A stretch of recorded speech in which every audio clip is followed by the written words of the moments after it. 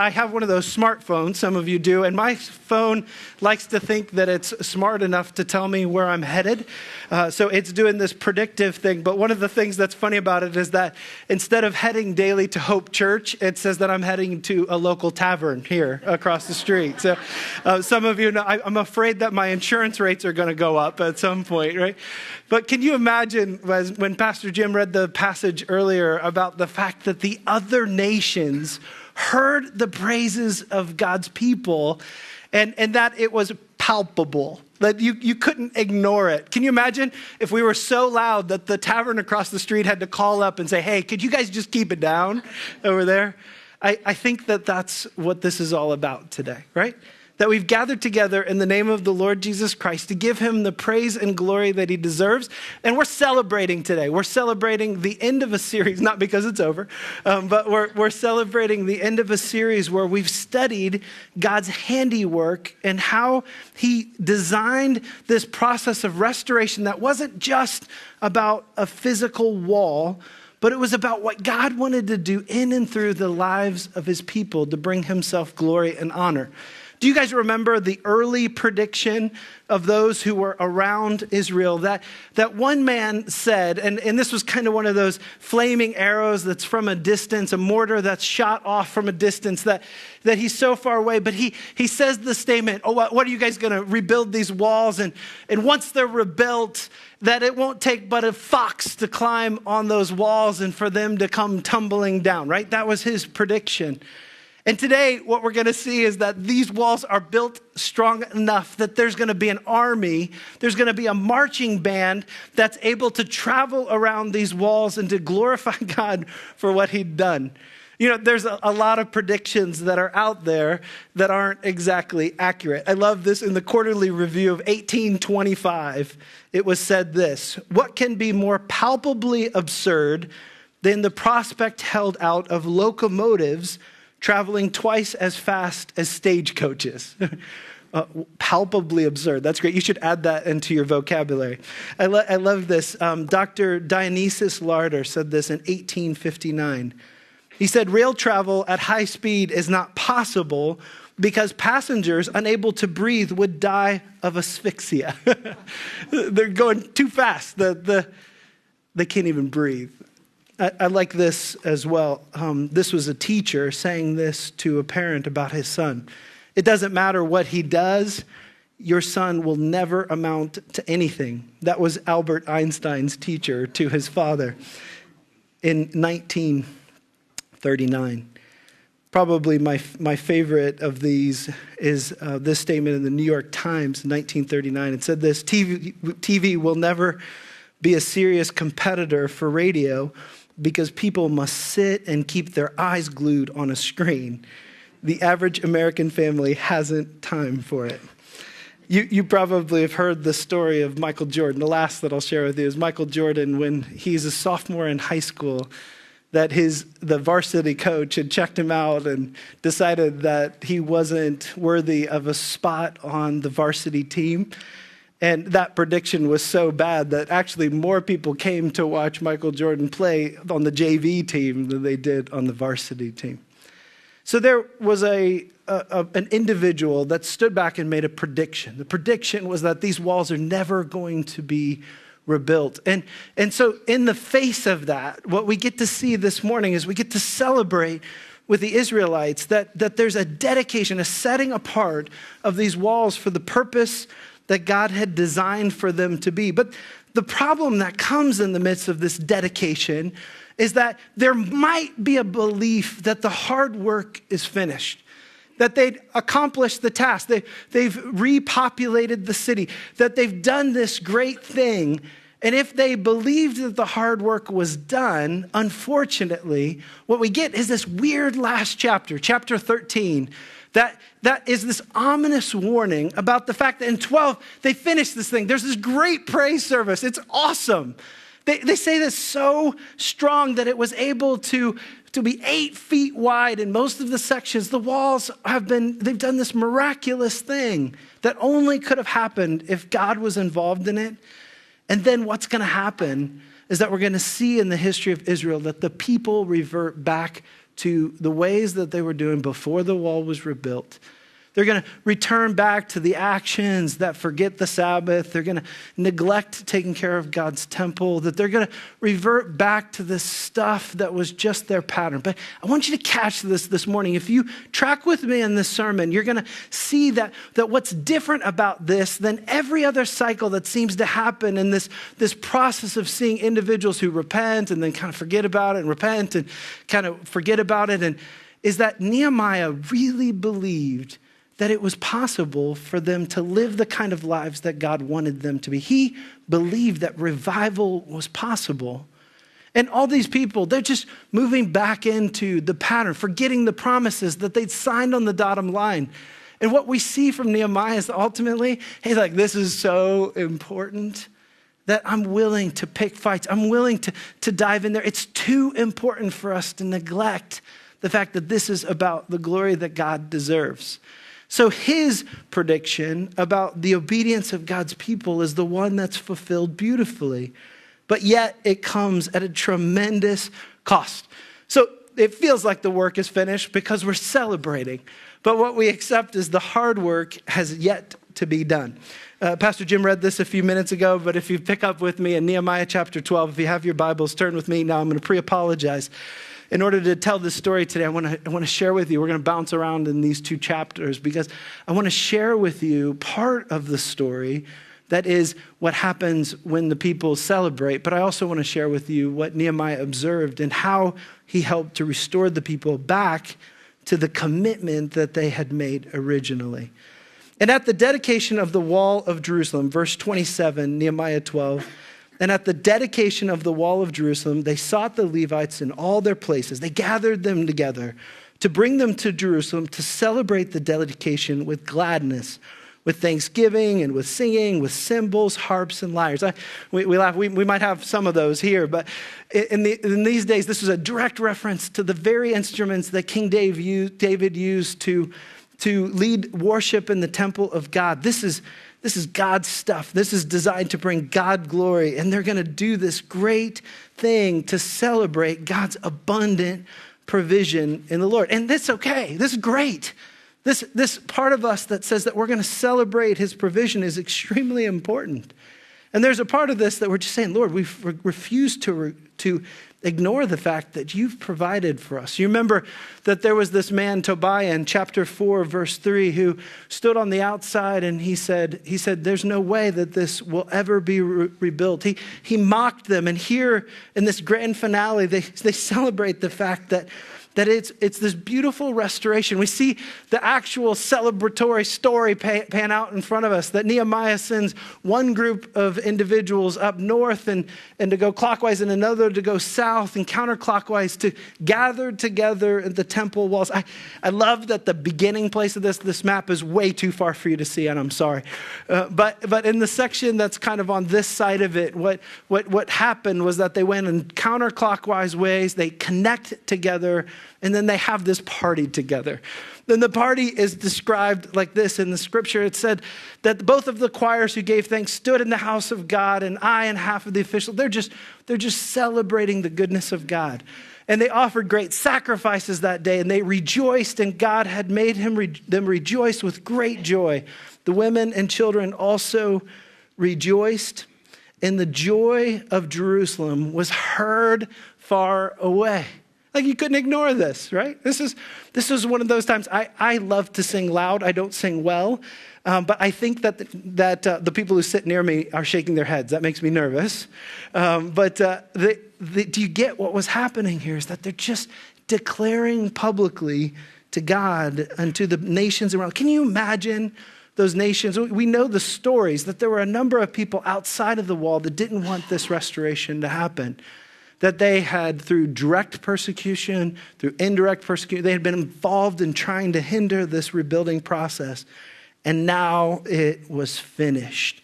The walls had been restored. And you know what I love about the text is that in Nehemiah chapter 2:13, this is the very physical place where Nehemiah had prayed originally at the place of considering what was going to happen. We're told that in the original passage that he prayed, that he observed. And so it starts there.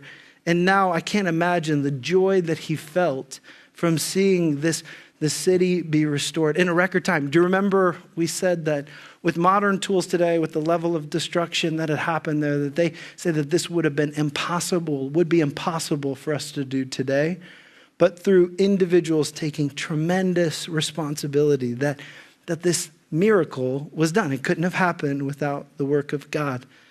And these individuals followed the leadership of God. They took the next right step. They didn't necessarily have an easy experience, but I love what the text says here, that it says that they rejoiced with a great joy. This great joy is important for us to remember. You know, great sacrifices to a great God can result in a great rejoicing. And they're experiencing this. It's overflowing on their lips. They're praising the Lord. And the rejoicing of Jerusalem was so loud that it couldn't be ignored. It's important for us to notice as we read these verses that this wasn't a repayment for their past obedience, but God's blessing here is a provision for them to use his provisions to bring himself glory and honor. God's gifts are not payment for past obedience. They're resources, blessings to us for a new obedience. The Israelites were embracing this gift. They're celebrating with joy. They're paying it forward in a way. They're saying this is about what's next and what God's going to do. In the text, this phrase, on that day, is repeated over and over again. And you know what they do on this day of celebration? They go back to some of the things that we've been seeing them do. They're making new commitments. They're saying they're going to prioritize the care of God's temple. They're going to lock in. They're going to do this stuff right. And it's not but just a few verses later that it feels like they've forgotten everything that they've committed themselves to. It's going to be historically an event that's going to take place where Nehemiah returns back to Artaxerxes, the king who had originally sent him. And he's going to return back to his role. We don't know for how long. But in the time that he's away, kind of like the Israelites when Moses is on the mountain, that they forget their God. They return back. They do this thing where they somehow make what was about God's glory ultimately about his glory. It's so fascinating to me as they conclude this celebration, as we see it listed in the text, that they, at that moment, before it was done, they took the law of Moses, they read it, they celebrate it, that there's this learning, and we saw this in Nehemiah 8, we see this elsewhere, that they're taking God seriously. God's word seriously. You know, when it comes to revival in our lives, when it comes to revival in a church, it's my belief that it always begins with God's word being taught clearly, that individuals personally accept that. What we know is that Nehemiah understood the message. What we don't know is if the other individuals had taken this personally enough to be able to make this truly about their story. So on that day, they study God's word together. They make commitments that they describe to one another. What does it mean for us to remain faithful? You remember one of the New Testament descriptions of a believer is that we ought to be people who are in the world and not of the world. And one of the great temptations, and this is one of the great temptations of every one of us in this room, is that it was possible for people who had been designated as God's people to just look like everybody else, to just merge with the society that's around them, that people would not know that there was anything distinct about them. And what we see in the text is this warning, stop that. There's a uniqueness to worship to God. He deserves our best, that we don't just assimilate with everyone around us, especially the foreign gods that are around us. But instead, what we can do is we can be people who are in the world and yet are not of it. And in the text, it talks about not associating with Canaanites and Moabites. But you know what's beautiful about God's word is that this is not about their ethnicity. This is about their faith. And what's beautiful about it is that we know in God's word, when we study the story of Rahab and of Ruth, that they're from these nations and God uses them and they assimilate into the Israelite community because of the fact that they've embraced the living God. The one true God refuses to share his glory with other so-called lower G gods, especially those of other nations around. So here they've dedicated the walls. They've done this act. It's beautiful. There's a celebration that happened. And as the party is over, Nehemiah is going to return back to Artaxerxes. Geographically, he's going to travel back to the place that he had left in his position of influence and authority. And what's going to happen as that dust settles is that the individuals that are left behind are ultimately going to be put up to a test. What is your personal convictions? You already signed on the bottom line. You already said that this was important to you, that you said that you're all in. You even said this. You said, let there be curses to fall upon me if we don't fulfill the commitments that we've made today. The tragedy of it is that when Nehemiah left, that they ultimately reverted back to the very things that had defined them as a nation before this. I want to use two illustrations. One of them, I was when I was in college, we had a rule at our school for the first year that you couldn't have a car on campus. So my car, which was a little junky car, sat in my parents' house for several months and it was unused. And I can remember dusting that thing off to go to have breakfast with my brother, and I'd been driving, and I noticed some things that didn't look a little right, maybe some little shreds of paper inside. And I remember asking a friend, like, you don't think there's something like living in my car, do you? And he said, oh, no, there's no way. I mean, you've been driving it for a couple of days now. Well, sure enough, I'm driving to Bob Evans to have breakfast with my brother, Chad. And there is a mouse that's in the passenger side of the floorboard. And I shrieked like a schoolgirl. He shrieked like a schoolgirl. It was this awesome moment. And so then when I got to Bob Evans, I went over to Walmart and I got him a little pillow and some cheese. No. What I did was I got a mousetrap, and I ended our relationship. When, you may have heard me say this before, but when Allie and I were living in another country, we were invited over to a family's home for dinner. And they had, as I'm eating, I dropped my fork. And I think that the right thing to do in this nice day is like, I'm not going to make anybody get up. I'm just going to go to where I think the silverware drawer is, and I'm going to get a new fork, right? You guys picture this? Maybe I wasn't doing the right thing, because as I get up to go reach for what I think is the silverware drawer, everybody in the family says, stop! They said, that's where the cockroaches have taken over. They literally said, you can ask my wife, they literally said that the cockroaches have won in that section of our cupboards. Now you're like grossed out. And you're like, now think of us eating the rest of our meals. Wonderful family. But I love this contrast of these two things, is that for Nehemiah, what he said, like, we're going to do everything it takes to end this. Like, this is too important. We don't tolerate this stuff in our life. We make a real break from the stuff that was a part of our life before.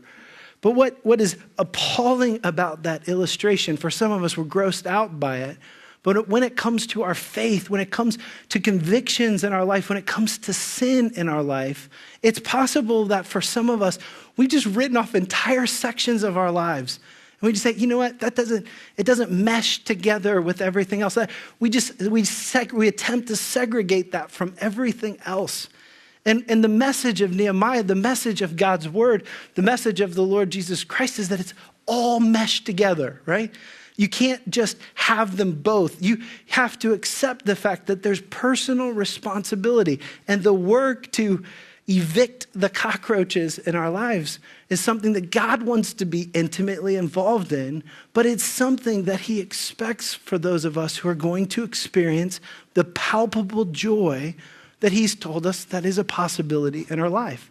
So Nehemiah has already decided, whatever it takes, we're going to do it. We're going to evict those things.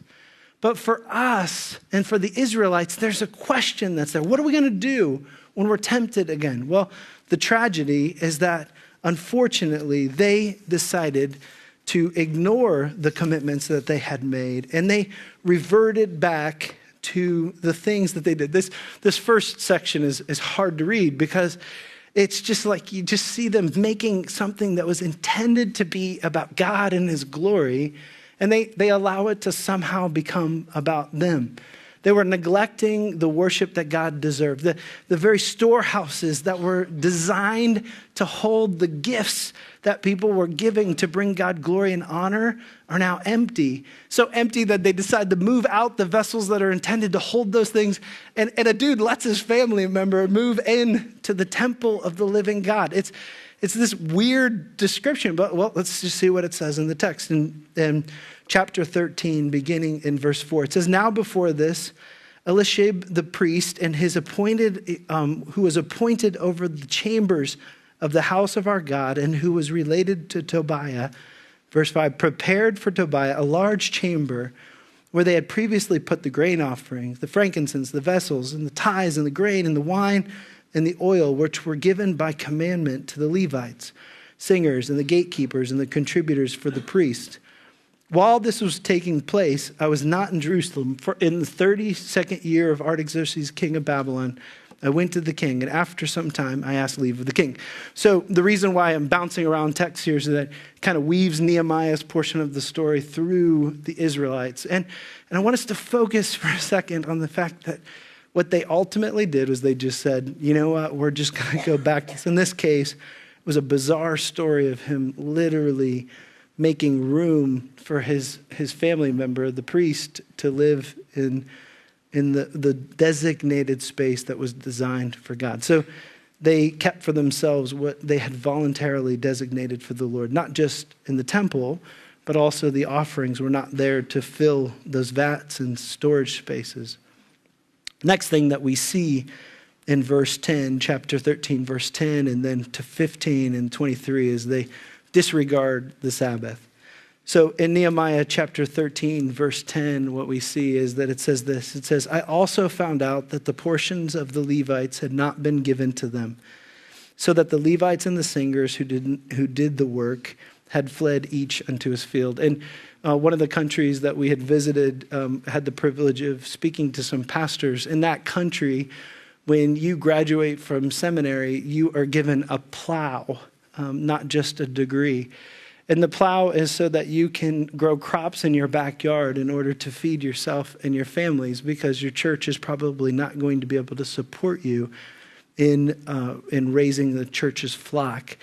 In this case, this is not about a lack of wealth in Israel. It was a lack of individuals choosing to apportion them properly. And so what we see is that those who depended on the provision of the people so that the work of God could be done had ultimately decided they were going to stop fulfilling their commitments. Verse 15, it says this in Nehemiah chapter 13, verse 15. "In those days I saw in Judah people treading wine presses on the Sabbath and bringing in heaps of grain and loading them on donkeys, and also wine, grapes, figs, and all kinds of loads, which they brought into Jerusalem on the Sabbath day." You remember what this land was described as is the land flowing with milk and honey. They were provided for abundantly, but did you catch what it says? It says it's on the Sabbath. They had committed themselves to not do this stuff on the Sabbath. And so they go right back to it. In verse 23 and 24, it talks about how they assimilated themselves in the culture that was around them, forgetting their worship of their God. "In those days also I saw the Jews who had married women of Ashdod and Ammon and Moab, and half of their children spoke the language of Ashdod, and they could not speak the language of Judah, but only the language of each people." So they had embraced the false religions, the lowercase g gods that surrounded Israel. Do you guys remember when we studied this together that they were warned, like the day's going to come, you're going to have a choice to make. And the choice that they made was to go right back to these false things, these empty things. So you wonder, how is Nehemiah going to return, right? He's been away. We don't know for how long. We know that the way the narrative pans out, that Nehemiah is going to return back. They say this about Nehemiah's first return, was that he's in rebuild mode.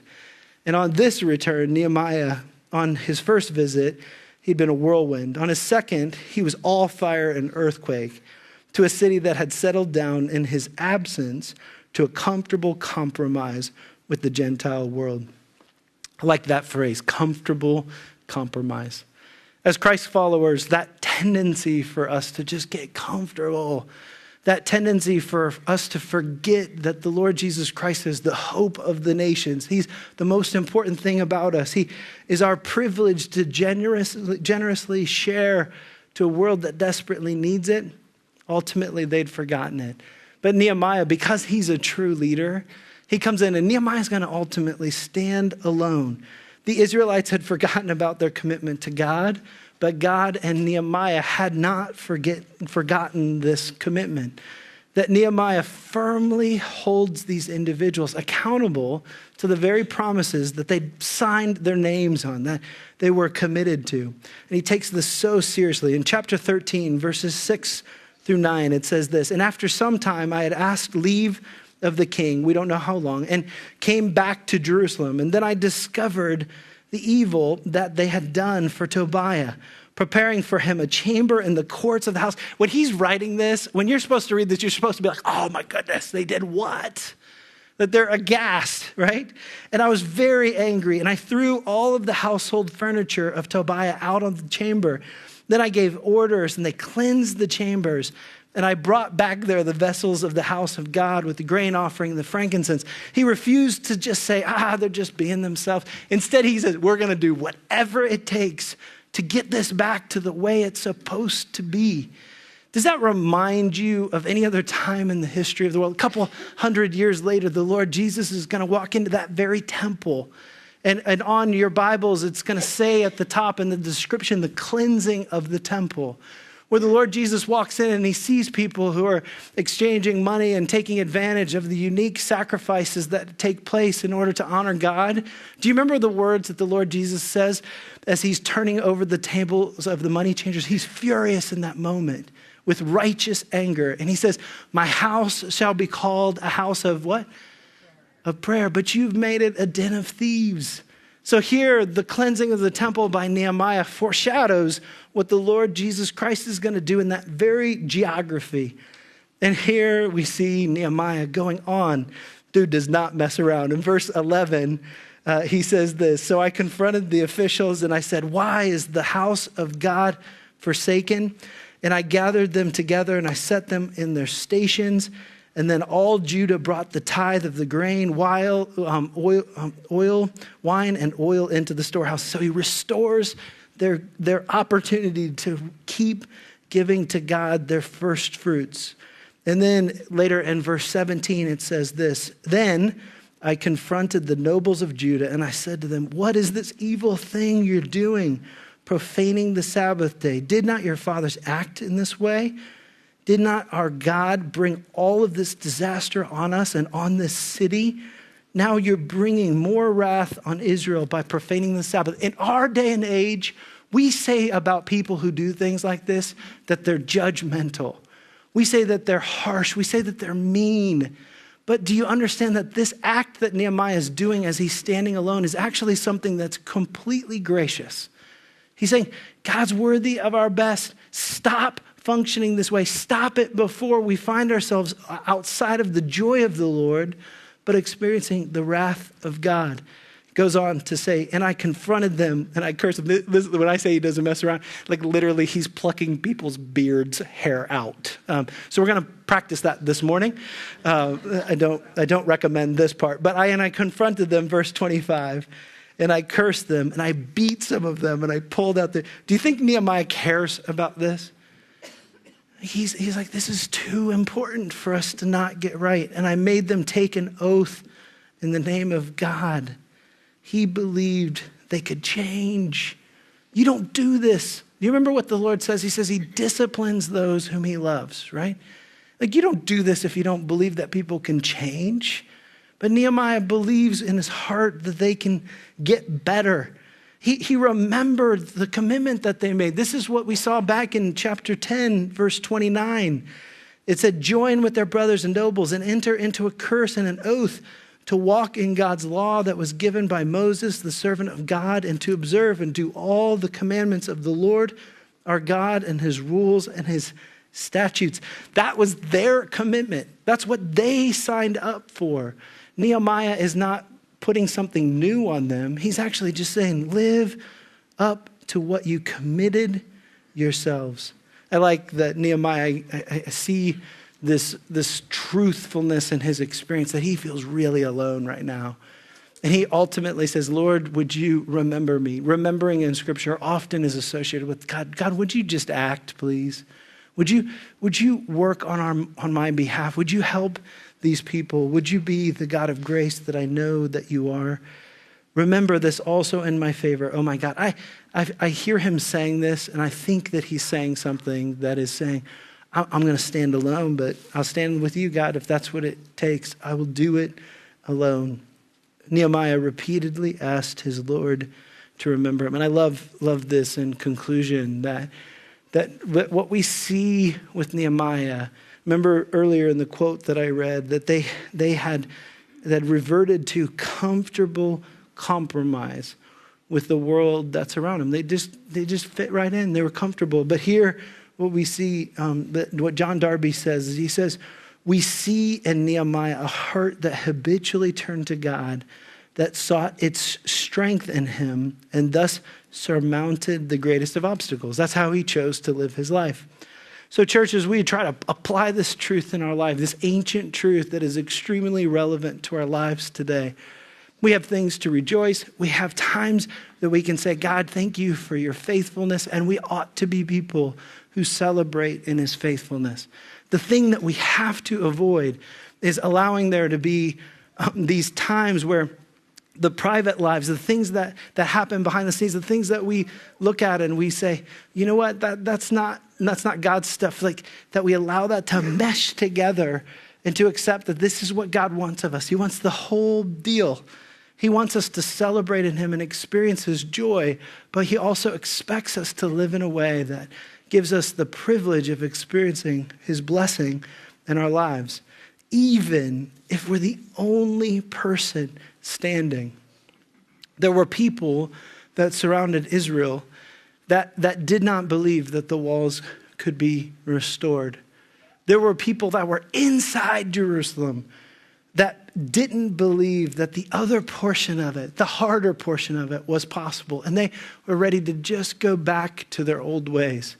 But what I believe is so beautiful, and what I pray for each and every one of us, starting with me, is that I believe that it's not too late for God to do a restoration process in each of our lives through the work of the Lord Jesus Christ. That it's possible that you and I can experience a new life based on the forgiveness of the Lord Jesus Christ. But it can't be somebody else's convictions. It can't be another leader's. It can't be someone else's decisions. But ultimately, it's yours. That's what he wants to do in our life. He wants to do a work of restoration as we commit ourselves to being faithful to him. Would you join me in prayer as the worship team comes forward and as we close this time out? Lord, we love you and we thank you for your word.